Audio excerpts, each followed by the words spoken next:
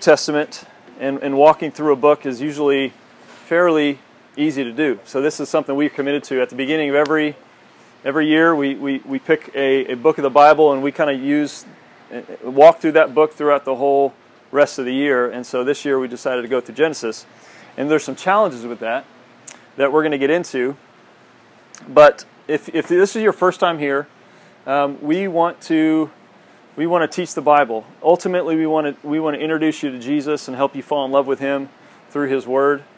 And so each night when we get up here, there's going to be two sections. There's going to be a first part, then a halftime, and then a second half, where someone during the first part is going to kind of break down the text and help you see kind of what this means, and then we'll take a little break, and then someone will get up and kind of talk about something more applicational or more theological to reflect on, and then that's how we walk through a book. And so tonight we're actually not even going to really get into the first verse of Genesis. We're going to talk about why Genesis and what Genesis is. And so my part is really to answer two questions. What is this book that we're about to study? And then what is the purpose of Genesis? Those are the two questions I'm going to be answering. You can, if you take notes, that's great. If you're here and did not, or if you weren't here a couple weeks ago when we passed out journals, we have journals for you, and we'd love to give you one maybe at the halftime. You can grab a journal. We'll have somebody walking around with those, but we'd love for you to take notes. But basically, the Bible, what is this? What is this thing that we're going to study, and how do we understand it? And how do we read it? And how do we apply it to our life? So, here's the thing. The Bible is two things. The Bible is two things. The first one is something that you can't control. You can't manipulate. In fact, the only way for you to understand it is if God reveals it to you. It's purely just gift. So it's nothing you can earn or manipulate or control. The second thing is actually something that requires a lot of effort from you, a lot of work from you. It's hard to discern, actually. So the first one is that the Bible is spiritual. The Bible is a spiritual book. We believe it was written over a period of 1,500 years to by dozens of authors on multiple continents and multiple countries, all with one unifying purpose, and that's to point to Jesus. So how could that happen? How could something that was written over 1,500 years all be telling the same story, being unison, have complete autonomy and unity in its purpose? It's because we believe it's spiritual. We believe this book is accurately, divinely, and with great authority teaches us about God and teaches us about His purpose for creation and therefore how you and I can live the life that we are created to live. We believe that in its original form, like it's an original language, this is God's word to us, divinely inspired. It's a spiritual book. And that's not something that you can just work really hard to understand. It's a gift. When God's Spirit opens your eyes to His Word, when He helps you see things that you hadn't seen before, it's gift. Hebrews 4:12 says, "The Word of God is living and active, sharper than any two-edged sword, piercing to the division of soul and spirit, of joints and marrow, and discerning the thoughts and the intentions of the heart." So we believe it's inspired by God to pierce your heart and change your life. Only God could use a book like this to do this. It's a spiritual book. The second thing is it's historical. Every author who wrote in this book wrote to a real audience with real purposes in mind, dealing with real circumstances. And the only way to understand it is if you try to put yourself in the mind of somebody who lived 2,000 or 3,000 or 3,500 years ago. And we don't talk enough about how difficult that is. to try to understand what somebody was thinking 3,000 years ago or 3,500 years ago. And how do we understand a culture? How do we understand a mindset and what they valued way back then? So those kinds of things are difficult. There's a big distance between us and them that we have to overcome because the book, it's a historical book. And the only way to understand it is to try and understand it on its terms, is to come to the Bible and to say, okay, I'm not going to bring to the Bible what I think it should say or what I think it means, but I'm going to let it tell me what it says and what it means. So this is not easy. So I want you to picture, I want you to try to imagine life 300 years ago, okay? 300 years ago, we weren't a country, right? 1776 hadn't happened, it's early 1700s. And what was life like then? Okay, here. I'm talking about here in America. What was life like then? Quite a bit different than now. Think about the way people thought and what they valued and how they went about life. Now, show this picture. This picture is supposedly the arrival of William Penn. Okay, I don't know much about William Penn other than Pennsylvania, Penn State. I think this guy's related. So he may have been a terrible guy. Forgive me if he was. But I like this picture because this looks like a completely different world to me. And these people are most likely speaking English. So you could probably understand what they're saying. But imagine if you transported back to that time and you just showed up there and you're like, do you think you could just fit right in and just converse with these people and just walk alongside them and understand what they're doing and why they're doing it? Would they understand you? Chances are no. Okay, so now, with this in mind, think 2,000 years ago, on a different continent, in Asia somewhere, and speaking a different language, 2,000 years ago. That's when Paul and the other New Testament writers were writing. Think 3,000 years ago when David was writing. Think 3,500 years ago when Moses was writing.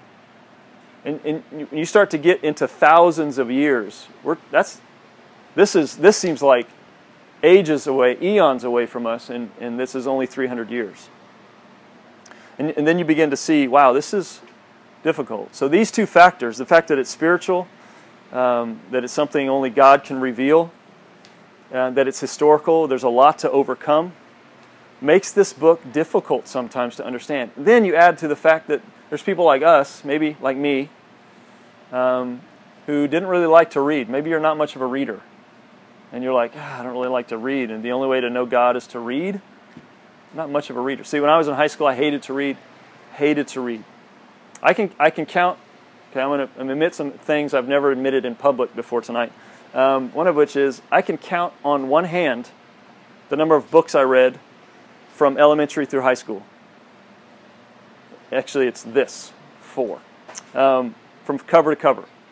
See, whenever I had a book report in high school, I would just read the back cover, read the first sentence of every paragraph-ish, get a feel for it, and just BS my way through. And I didn't care what I got, because I didn't like school, didn't care. C's were fine with me. C's, maybe B's. B's was like, oh, that's awesome, a B. It's great. I passed, and I got a B. I didn't care about school. All I cared about was baseball. Then my senior year happened, 2 things that kind of rocked my world. One, my dreams of playing baseball in college and beyond ended about halfway through my senior year. That's all I'd ever thought about from the time I was a little kid, was playing baseball professionally. That's all I ever thought about.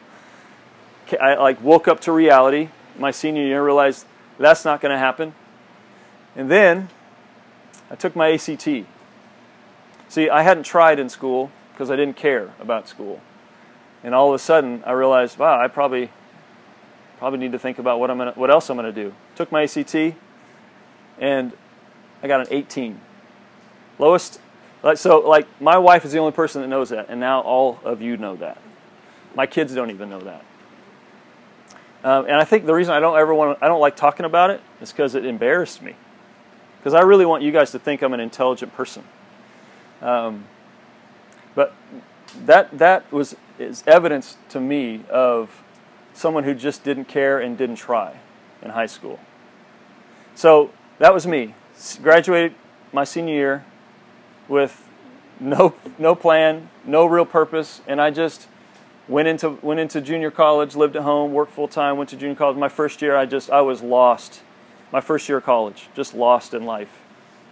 And then the summer in between my freshman and sophomore year, I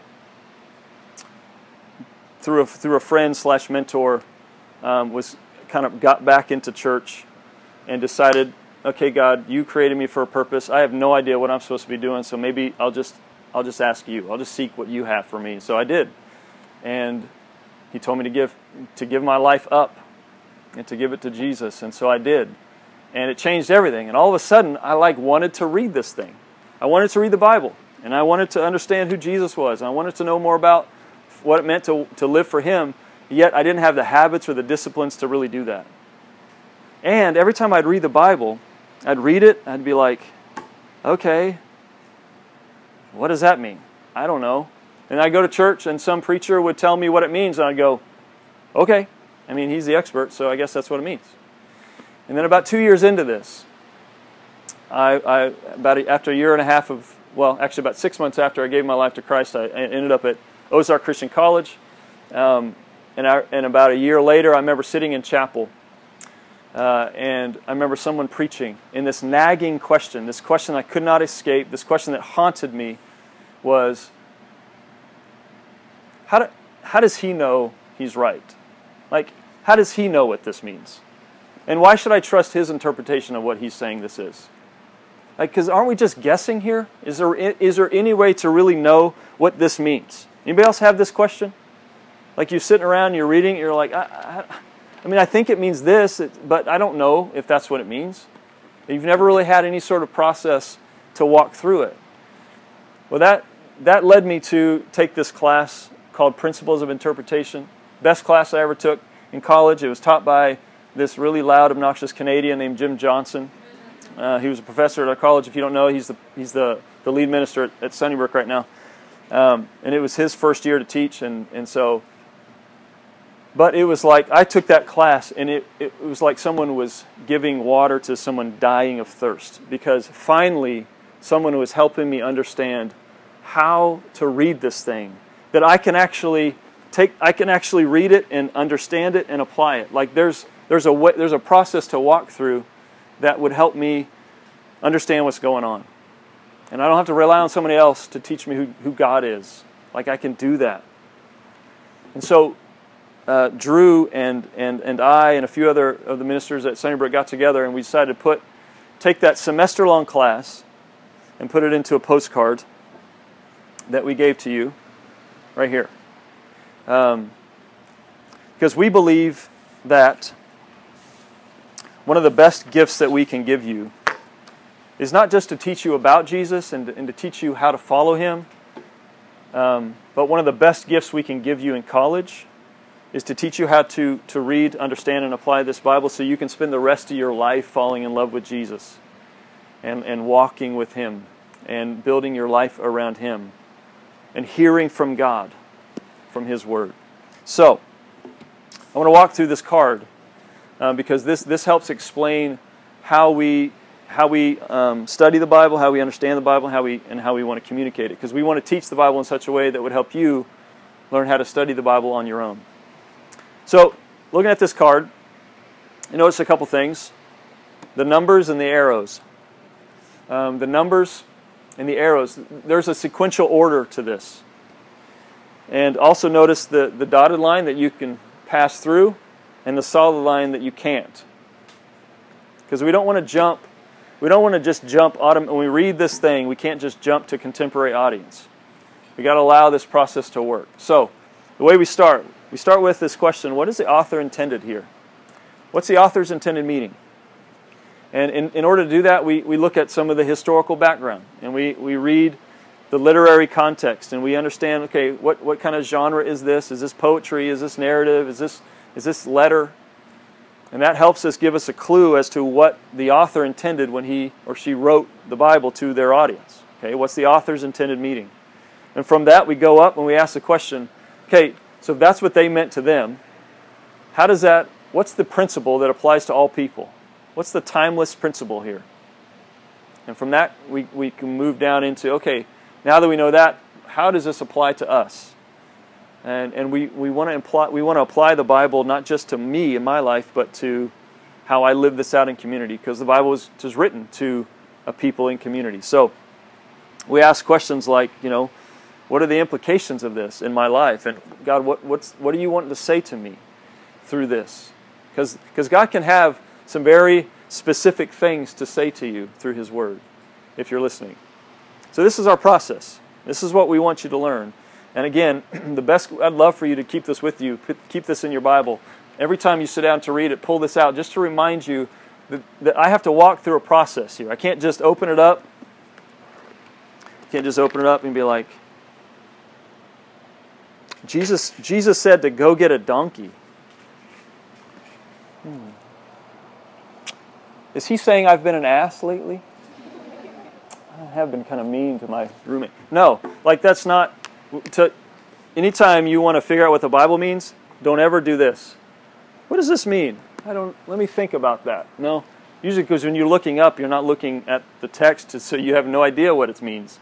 You're looking up into space, and you're using your mind to figure out something that you can't, that needs to be revealed to you. And so, there is a process. I'd love for you to hold on to this and to work through this. But the best question you can ask when you sit down and read is, okay, what's the author's intended meaning? Which is a great question to kind of lead into this next section. This next question I want to answer, which is, what is the purpose of Genesis? What's the purpose of Genesis? So I want to start with who wrote it. You notice from the very beginning in Genesis 1:1, there's no introduction.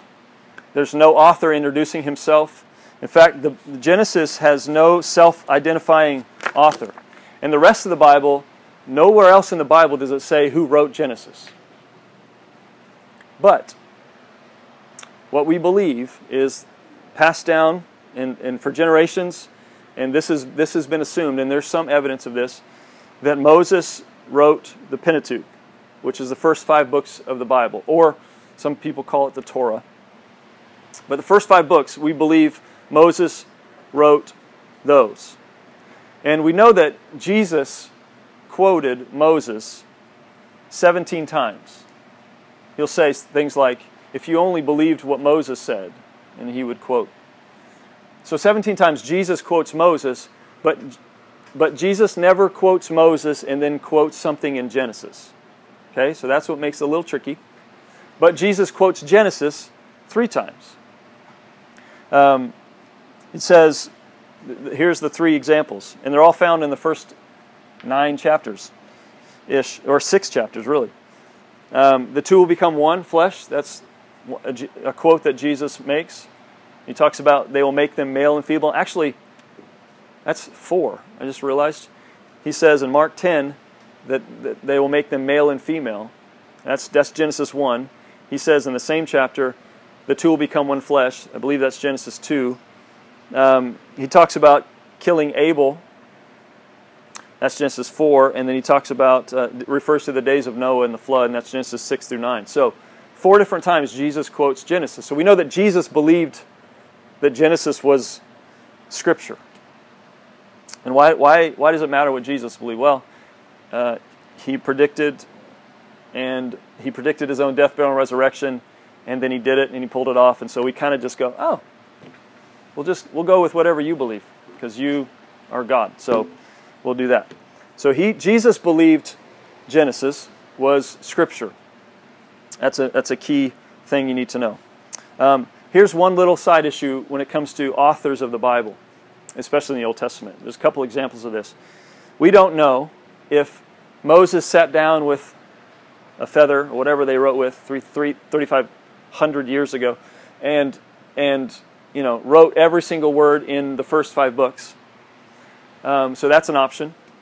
The other option is he wrote the majority of it, and then other people finished certain things or compiled certain things, and he was given credit to it. Or if there were a few authors, and then Moses contributed as well, but became kind of the master editor and therefore got credit for it. We know this kind of happens in the book of Chronicles. There's evidence of there being multiple authors, but yet it's kind of referred to as one. and he's known as the chronicler. So anyway, we know this is possible, but because of tradition, we believe Moses wrote it. Who is he writing to? Another interesting thing you'll notice at the beginning, Genesis doesn't tell us what Genesis is about. It just says, in the beginning, God. It just starts there. It doesn't say, dear so-and-so, I'm writing to you. Like Paul starts in his letters, I'm writing to the church in Philippi, the saints in Thessalonica. No, there's no introduction here, which is fascinating. It's kind of interesting. We believe that he's writing to the Israelite people, and we believe that because of the things that are talked about in the history of Jewish people that's going on in Genesis. So we believe that he is writing to the Israelite people. So why doesn't he say that? Why doesn't he tell us who he's writing to? Sociologists have this phrase, it might even be on the board, a high context society. High context society, what does that mean? Actually, you guys know very well what that means, because I hear it happening all the time. You use words that I don't understand, and you guys all understand. In fact, Jared and Connor, where's Connor Wilson? Every time these two are together, they quote these things called vines. Have you seen it? Yeah. And they use these weird voices, and they say these weird things that make no sense to me, but they are laughing hysterically, and I'm just going, heh, like an idiot. So I asked Jared, I said, hey, so send me some memes of some vines that like you guys would all understand, but I won't understand. And he did, and he's right. So go show the first one. That makes no sense to me. What is that word? Haramba? Harambe. Yeah. No, I don't even care because it makes no sense to me. So that's the worst one of all of them, by the way. What's the next one?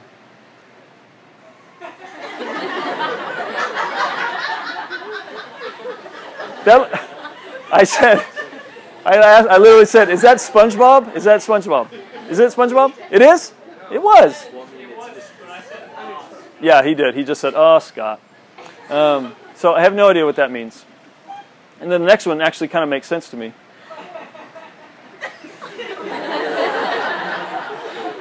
So I get the face. I don't understand. Is that a video? Okay. I don't know what's said in that video. I have no idea. So like that's called like, because you guys all get it. It'd be like if you sent one of those to a friend and then you spent the next like 3 paragraphs explaining what everything's happening. Your friend's like, duh, you don't have to explain it to me. I get it. That's kind of what's happening here. Like Moses writes to these people, and they understand their culture very well, their language very well, their history very well. They all understand their own circumstances very well. So he doesn't need to like explain why he's doing what he's doing. They get it. They're all on the same page. So that is most likely what's happening there. America actually is becoming more and more of a low context society, in that the more experiences, the more cultures, the more diversity that takes place, the more explanation and context that needs to happen when we say certain things, when we do certain things. And so you guys also know that well as well. But so now we get to the purpose. What's the purpose of Genesis? So first one is it biographical? Is Genesis giving us a biographical instructions of what took place? Is it, I guess, some, maybe a casual reader of Genesis, I would probably argue a lazy reader of Genesis might look at that and go, yeah, it's kind of describing the origin of humans, and of all creation, and so I could see that. Maybe it's biographical. But if you pay a little attention to the way it's structured, you'll start to notice that there's way too many gaps. There's way too many gaps that aren't explained, that are left out, that don't make sense, that would kind of lead me to believe it's not biographical in its purpose. Okay, so that one we cross out. What about moralistic lessons? Is it just a bunch of moralistic lessons? This is actually a fairly popular way to understand the Bible. And maybe a lot of you grew up in churches that taught the Bible in a way that like always had a moral lesson, and every character was kind of a hero, that somebody we should emulate, somebody we should be like, somebody we should, have faith like Abraham, or be committed and trustful like Joseph, or be willing to fight, to fight your battles like David. And so it's kind of sometimes easy to see it that way, but the reality is, again, if you pay attention to what's happening, story after story, narrative after narrative, it kind of falls short. It kind of fails to say, and this is the moral lesson. It never actually says that. It actually never gives you this conclusion like, oh, that's what I need to learn from this. I need to be kinder to my neighbor. I need to, whatever, not call my wife my sister. I mean, whatever, which actually happens in Genesis a couple times. And so frequently the text stops short of like giving the reader the moral lesson. So we can conclude it's probably not moralistic. What about just history? This one's getting a little closer. Is it just historical in nature? I mean, especially if you focus on the first 11 chapters, which we'll get into in the coming weeks. And you see this list of names, and you just go, okay, maybe it's giving me this long history of mankind, and that's what this is. But again, if you look at like all 50 chapters, it seems to focus in on like one family and one lineage. In fact, this is kind of interesting. We believe, based on the timeline, that from when God made a covenant with Adam to when God made a covenant with Noah is roughly 2,000 years. Okay? So think about that. First 6 chapters of the Bible, 2,000 years of history. Think he left some things out? I think he did. He's a very terrible historical author. If he did, not Moses, God actually, would be terrible in his historical abilities if he left. Like he covered 2,000 years in six chapters. And it gets worse. From Noah to Abraham. So Noah is like chapters 6 through 9. And Abraham starts in chapters 12. So really in 3 chapters he covers another 2,000 years. So you have 4,000 years from Genesis 1 to Genesis 12. And then you have another 2,000 years from Genesis 12 to Revelation. So covers a lot of history there. He focuses in a lot there. So what's happening there? Actually, a really big clue of this is when you look at Jesus' genealogy in Matthew 1. Because it starts with Joseph, and it works back to David, and it works back to Abraham, and it works back to Noah. And so what you see happening here is God isn't just telling the history of all mankind.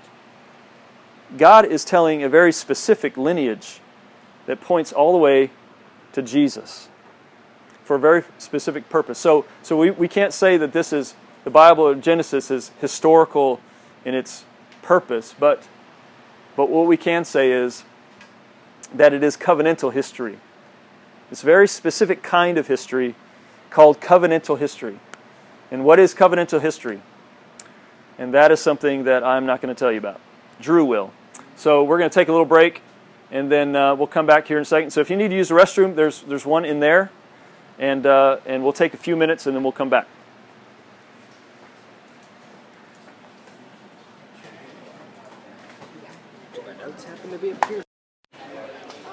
All right. So I'm going to start my lesson with the quick announcement slash question, and that is anybody seen a piece of paper that say Introduction to Genesis on them anywhere around? Because I hope not in the trash can. If somebody happens to see those, pass those on up, because hey, all right, we are going to have a lesson tonight. Sweet. All right. Go ahead. Look, it's starting off good. All right. Second thing, I will just say this. This week, so every now and then we have tailgates at the table whenever there's a home game, and we'll have food here and all that stuff. This week is not one of those weeks. So on other nights, what we do is actually we'll park cars here to help raise money for the ministry or help raise money for missions trips that we have coming up or something like that. And so just so you know, this week we'll have the parking lot all closed down unless you want to come pay $20 to park here, which you're welcome to do that. But we leave it there to charge people as they come in so we can raise money for the ministry. So just a heads up so you don't find yourself stuck here or something like that. All right, so Scott left us with this question. When we say Genesis is not history, it's not biography, it's not a series of kind of moral lessons or truisms, it's not Aesop's fables, anything like that. What it is covenantal history, which is really sweet for him to let us know that, but that really doesn't help us if we don't know what covenantal history is. So what is covenantal history? What do we mean when we say that this is what Genesis is, that that's what its purpose is? First we start with this. What is a covenant? A covenant is if I'm boiling it down super simple, a relationship or partnership that is built on promises and commitments. So not just a contract. A contract doesn't really imply relationship. A covenant is something where two people are entering into an agreement, but there's a relationship involved in that. There's a friendship involved in that, and it involves promises and commitments. So in the Bible, God calls people at different times, in different places, into covenant with Him. And sometimes He calls an individual into a covenant with Him. And sometimes He'll call a group as a whole into a covenant. And there's at least one place, you could maybe say 1.5, depending on how you define this one section of Scripture, where He calls all of humanity kind of into a covenant with Him. And that covenant is almost always made up of promises and commitments. So in that covenant, God makes promises to these people and says, this is what I will do for you. This is how this is going to work for you. But then He also asks for commitments. And says, and this is what I ask in return from you. So He'll come and He'll say, I'm going to give you this land. I'm going to give blessing to you and your family, but I'm asking from you this. Do you trust me? My commitment I'm asking for you is, will you trust me? Will you trust me enough to follow me where I say to go? Or there's another time where He may say, He may come to somebody and say, I'm going to bless you. I'm going to make you, Israel, as a whole people group. You are going to be my treasured possession. You are going to be my people, and I am going to be your God, and I'm going to care for you, and I'm going to bless you, and I'm going to keep you, and all of those things. But on your side, I'm asking for this commitment, and that is that you will keep this law that I'm going to hand to you through my servant Moses. And so covenants come with promises from God and commitments that are expected from those who are entering into that covenant. So as a covenantal history, what Genesis is doing and what the Old Testament actually in general is doing, it is built around describing these covenants. It's built around describing what caused them to take place and how they're playing out, who it is that is entering into covenant with God, and how they are honoring or failing in their commitment, and how God is always honoring and true in His promises. And those covenants reveal truths about God's character, about who He is, as we get to watch Him live out this covenant commitment or this covenant promise that He has made with people. So the question then is, how does this covenantal history play out in Genesis? What does it look like when it does this? What I want to do for you for just a moment is kind of give you like a view of Genesis from 10,000 feet. We're just going to fly over real quick, and I want to give you kind of a lay of the land.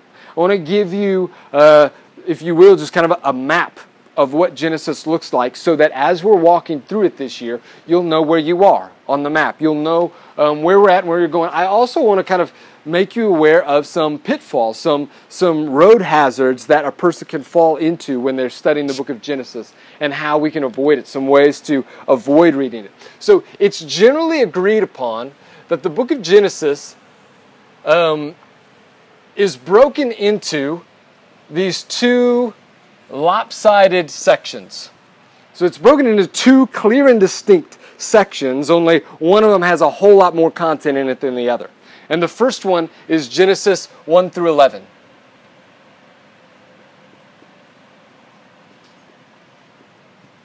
And Genesis 1 through 11 is kind of big picture, letting us see things, the very beginning of the world and all of those things, and how the world kind of comes to be, how humanity kind of comes to be and some of those big things. And then once we get into the rest of it, which is Genesis 12 through 50, it begins to zero in on this one man and his family and his descendants.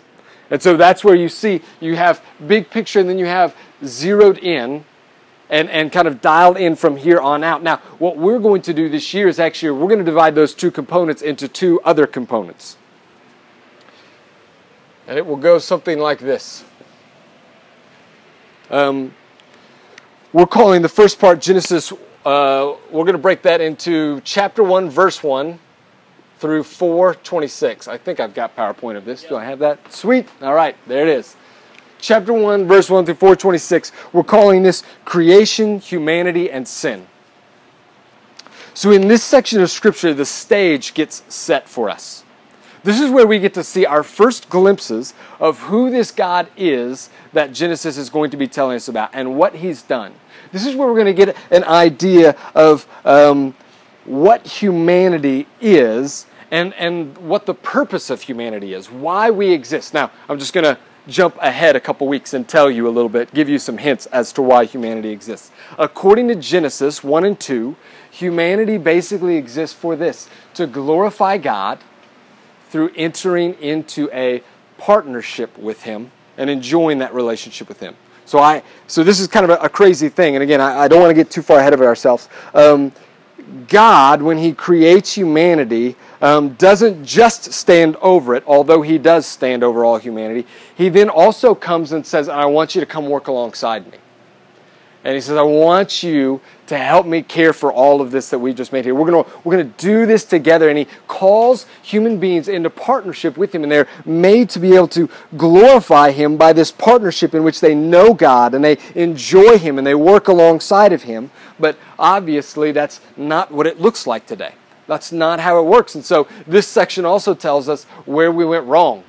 And that is, it describes the fall. So we get into these stories of creation and Adam and Eve and the fall. And then we start to see how that goes out into Cain and Abel. And then we move into this next section. So the first one is creation, humanity, and sin. This next part starts in 5:1 and goes to chapter 11, verse 26. And what we begin to see in this section is what the results of the fall actually are. How the sin that Adam and Eve bring into the world begins to then infect the rest of the world and then begins to have an impact on everything else around it. Individuals, families, nations, societies, and the created order as it is begins to be affected by those things. And what you'll begin to see is that things continually go in these chapters 5 through 11 from bad to worse, as the world spirals out of control. To this point that it says in Genesis 9 that God looks down and He sees that every inclination of man's heart was only wicked all the time. And so we call this section the need for covenant people. God looks and goes, something needs to be done. Something needs to be made right. I'm going to enact a plan whereby we will begin to fix those things. What we see in this actually, and this is a crazy concept. I just started thinking about this week, and I don't know fully. It's somewhat speculative. By the time you get to the end of 11:26, it could be said that you could count the number of people on one. I'm not talking about Noah. So Noah goes and his generation goes on, and the world is full of people again. And it could be said that there is, you could count on one hand the amount of people who actually know who God is at this point. And by the way, I wouldn't call Abraham one of them. We always had this idea that Abraham, the reason God picks Abraham is because he's a great guy and a good, he grew up going to church and Sunday school all his life, and that kid, so he knows all his Bible facts, and so God's like, that's the dude I'm going with. Actually, near as we can tell, Abram is one of the many idol-worshiping pagans on earth at that time, and God just shows up to him because God chooses to be gracious to him. There's only actually one name I know of in Scripture that maybe actually even knows who Yahweh God is by the time you get to the end of Genesis 11. And we may maybe be able to get to that later. But the earth has come to a point where they were made to know God and to enjoy Him as they work in partnership with Him, and nobody knows Him. And so that's where this next section comes in. And there are some people, specifically those, if you're familiar with the Bible Project, Tim Mackey is kind of there. And what Tim Mackey will tell you is when you come to this, he would actually put this first little section of 12, which starts actually in 11:27. And it goes on through, what do I got, 36:43. He would actually say that there's this little section at the beginning that actually goes right here. And it's Genesis 12, 1 through 3. There are a number of people who say Genesis 12, 1 through 3 is the link that binds these two together. Because this is the point where God takes what has happened over here, what He intended, and then the calamity that came out of man's choices, and He begins the plan to enact something different. And so this third section we call the establishment of a covenant people. Here's God, where God brings in, through Abram, a new covenant, a new people. And it is through Abram and his family in Genesis 12, 1 through 3. He says this, that God is going to bless the whole world. He says, I'm going to bless you, and then through you, I'm going to bless the whole world. How is He going to do that? He's going to bless the world by first and foremost making Himself known. Nobody knows Him at this point. Nobody knows who the true and living God is who made all these things. And He's going to do this through Abraham and his family. It is from this one man and his descendants that we know what we know about God. As we get to watch God interact with this people group, Abram and his descendants and his family, we get to learn of who He is. And it's from that people group that our scriptures come. And more importantly, as Scott referenced earlier, the truest revelation of God comes from this people group when 2,000 years later, Jesus Himself is born into them. And so this covenant is about, okay, catch this, this covenant is about self-revelation. This covenant is God's way of letting humanity who were created to know Him, this covenant is about letting them know Him again. Seeing who He is. And so He'll make these people not just to save them. I think most people think in the Old Testament, God's people were Israel. And in the New Testament, God's people are like Christians in the church. And so in the New Testament, these are all the people who are saved. God's people, the Christians. And in the Old Testament, all the people who were saved were Israel, because that was God's people. That's not actually the case. The Bible doesn't teach that if you were a Jew, if you were an Israelite, you were saved. That wasn't the point of being God's people. The point of being God's people was to bless the whole world. The reason God called the Israelites was not so all of them could be saved, though they could if they sought after Him. The reason He called Israel was that through His relationship with Him, He was going to reveal Himself to the rest of the world. He was going after the whole world through them. So the main purpose of this covenant is a revelation of who God is, the establishment of the covenant people. And then we come to this last section, which is 37:1 through the end of the book. 50, I think the last verse is 26. We're going to call this the incubation of the covenant people. And we're calling it the incubation because what happens is when this section starts, all God's people are this little family. I say little, I mean there's a good amount of them. But there's a family, and they go down into Egypt, and when they come out of it on the other side of Genesis right here, they are a nation. Like an entire nation is born out of this. And so God's covenant people go from this little family to this nation by the time they leave. And so we're calling this incubation period. Now, this one is a little bit interesting because of some stuff that happens in here. The person who gets the most airtime in Genesis, the human who gets the most airtime in Genesis, is Abraham, obviously, because he's the one this covenant gets made with. It's his family that we're going to follow through the rest of the way. But then, second to Abraham, the person who gets the most airtime, anybody take a guess? Joseph. Joseph gets more airtime than anybody else. Even though whenever the Bible references back to the patriarchs, the early fathers, they always say the God of Abraham, Isaac, and Jacob. Abraham, Isaac, and Jacob. This is where we start. But Joseph gets so much time spent on him. And we have to ask the question, why? why does so much of this book get devoted to Joseph's story? And here's an even weirder question. Why, smack dab in the middle of it, does the Bible or does the writer interrupt the Joseph story to tell a story about Judah, his brother, and Tamar? So Judah, who ends up having a sexual relationship with his daughter-in-law, but doesn't know that it's his daughter-in-law when it happens. Why? First of all, why include that at all? Okay, that's just weird. And then why interrupt right in the middle of the Joseph story with that? And we've got to ask those kinds of questions when we read through Genesis, and how does that explain the covenant to us? So this is a lay of the land as we read through these, and hopefully as you're reading you'll be able to see, so what's happening here? What is going on? How is this playing into the bigger picture? Are we looking at the creation? Is this revealing a need for the covenant people, or an establishment or an incubation of it as we're reading through these things? Let me finish here with just a few little things. 3 ways not to read Genesis. All right? How to not read Genesis if you want to be able to understand it and get it right. First, number 1 is this. Expect it to answer 21st century questions.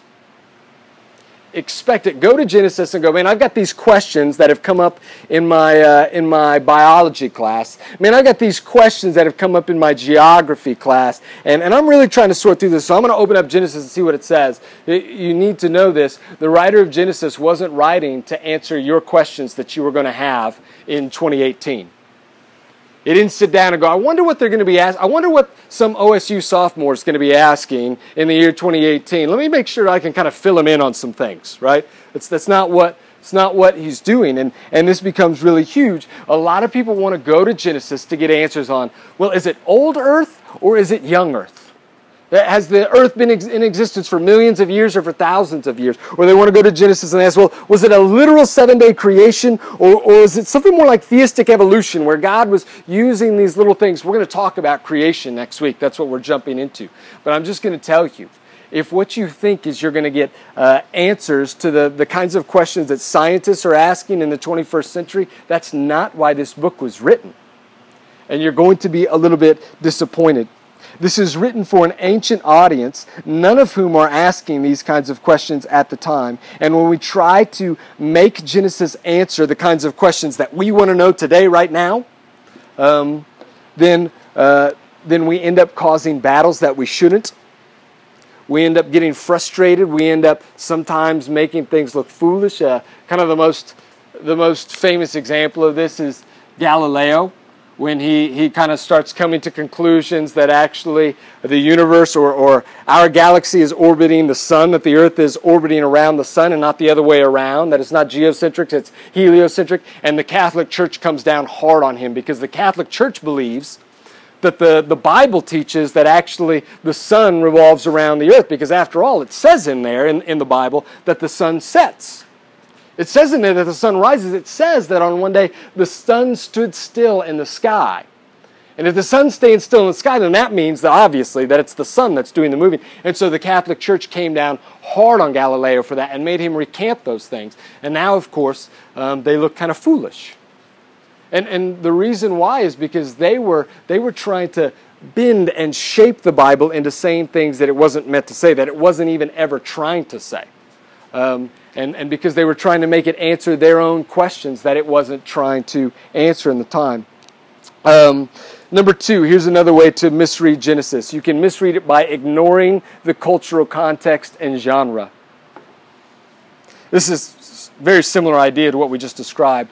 Do not assume that the ancient writers and the person writing Genesis writes in the same way that we do, writes with the same kind of ideas and thoughts behind as we do. Here's an example. One of the things you're going to find in the book of Genesis, as Scott hit on it, is these lists of genealogies.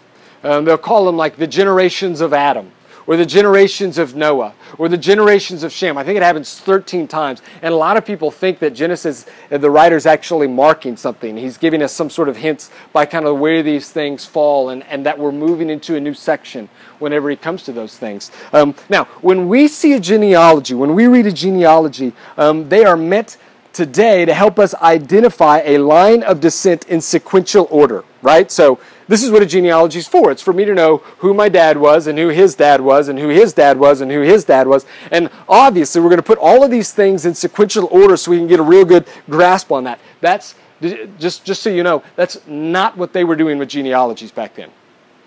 That's not what they cared about. That's not what they were aiming at.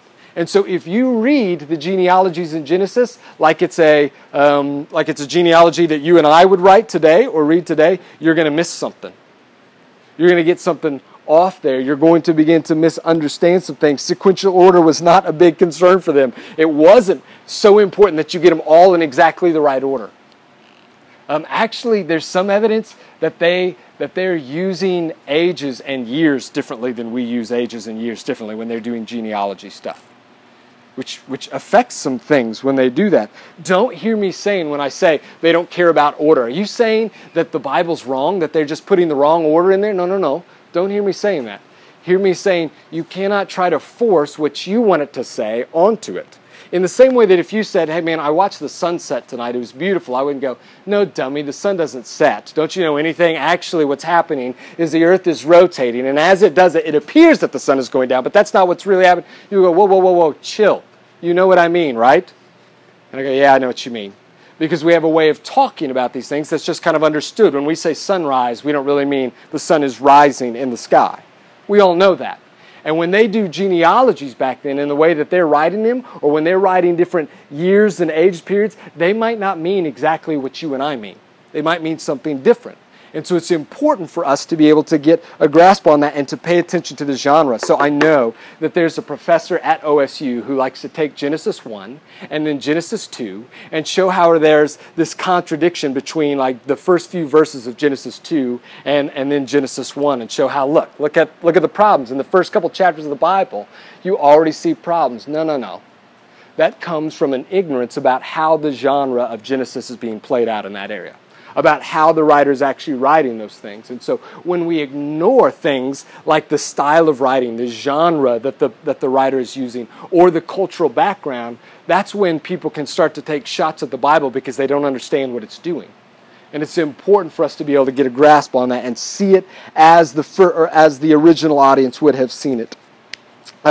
Number 3, here's a way to not read Genesis, and that is to focus on the heroes of the faith. We talk about these, the heroes of the faith, those people in Scripture, and Scott already kind of touched on this, those people in Scripture who lived a faithful life following God, so we can read their story and we can learn from them how we ought to follow God, how we can be faithful like Noah, even when all the people around us aren't faithful, even when the world is wicked around us, how we can be trusting like Abraham, even when we don't know the way, but we're going to trust God to show us the way, and those things. And we kind of mentioned this a couple weeks ago. That's not what the Bible is meant to do for us. It's not meant to give us lessons or life principles. It's not trying to hold up these people as the model for what you're supposed to do or how you're supposed to live. One of the most helpful truths I've ever heard in how to study the Bible, it was also given to me by that loud, obnoxious Canadian that Scott mentioned earlier in my interp class. This is one of the most helpful little nuggets of information I can give you to help you interpret the Old Testament. It's this: God is the hero of the Old Testament. God is the hero of the Old Testament. And actually, you can say that too for the New Testament. God is the hero of the New Testament. It's just that the Old Testament gets us so turned around because there's so many stories of these heroic people that it's easy for us to focus on them. But the stories aren't telling us about them. When you read the story, if you can keep this in mind, God is the hero here. And so what is this story telling me about the hero? Then you're getting a lot closer to what Genesis wants to tell you. Then you're getting a lot closer to the truth at the core of this, that this is meant to reveal who this God is and what he was like. When the book of Genesis was written, the universal tendency was for people, individuals and people groups and family groups, to fabricate gods that were big and powerful, but not too big and powerful. Like just big enough to do stuff for me, but just small enough that I could manipulate them, or that I might be able to have influence on them to kind of get them to affect my life in a good way. And so either through the mythologies that were kind of developed during that time or through tradition that was passed down or maybe somebody just making stuff up, the kind of gods they believed in were big yet not super big. They were these kind of gods that were sort of like me, just a little bit more powerful. They had the same kind of needs and desires and wants that I have. And if I can just appeal to those, then I can get those gods to bless me. And so John Walton, he's this Old Testament scholar that we'll be using a lot as we kind of walk through these things. John Walton says that the writing of the book of Genesis was revolutionary. Because in the middle of a world like this, it entered in and said, the true God is nothing like what you've always been told. The true God is not a God that you can manipulate or influence to get what you want from him. He's so much greater than that. He's so much bigger than that. But he's also good. He's also good. And so Genesis was revolutionary when it came into the world to say, first of all, just this fact, that there's only one God. That would have been mind-blowing. Okay? The question was never, does God exist or not? It's, how many are there and what are they like? Genesis says one, and let me tell you. I'll tell you what he's like. Now, here's kind of the thing. We as human beings, we haven't really grown out of this whole thing of fabricating gods that we can manipulate and control to get what we want. We still do that today. We might not make like little graven images, little wood or stone idols to kind of get what we want out of gods, but through our spirituality or through our good deeds, or even there are a lot of people who kind of like consider themselves Christian who have made God something small, that God exists to bless me, that God exists to bless America, that God exists to kind of make sure that my life goes smoothly and that nobody that I love gets sick and everything kind of works out the way I want. And in that sense, when you read Genesis and you read it rightly, it still has the ability to be revolutionary. It still has the ability to open your eyes to what the true God is really like.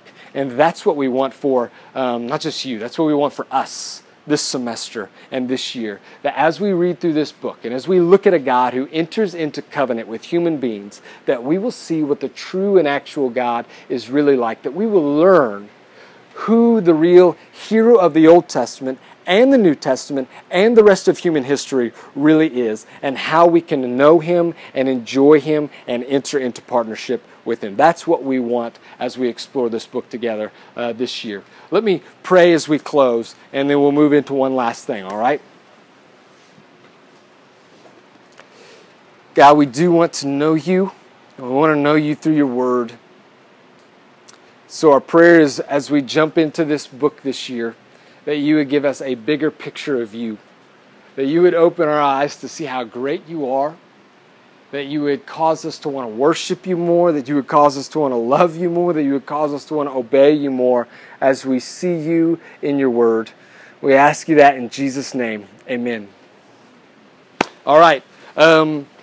So now what's going to happen as Rachel mentioned, we're going to take a little, like 5 minutes or 15. Something. Okay, 15. All right, sweet.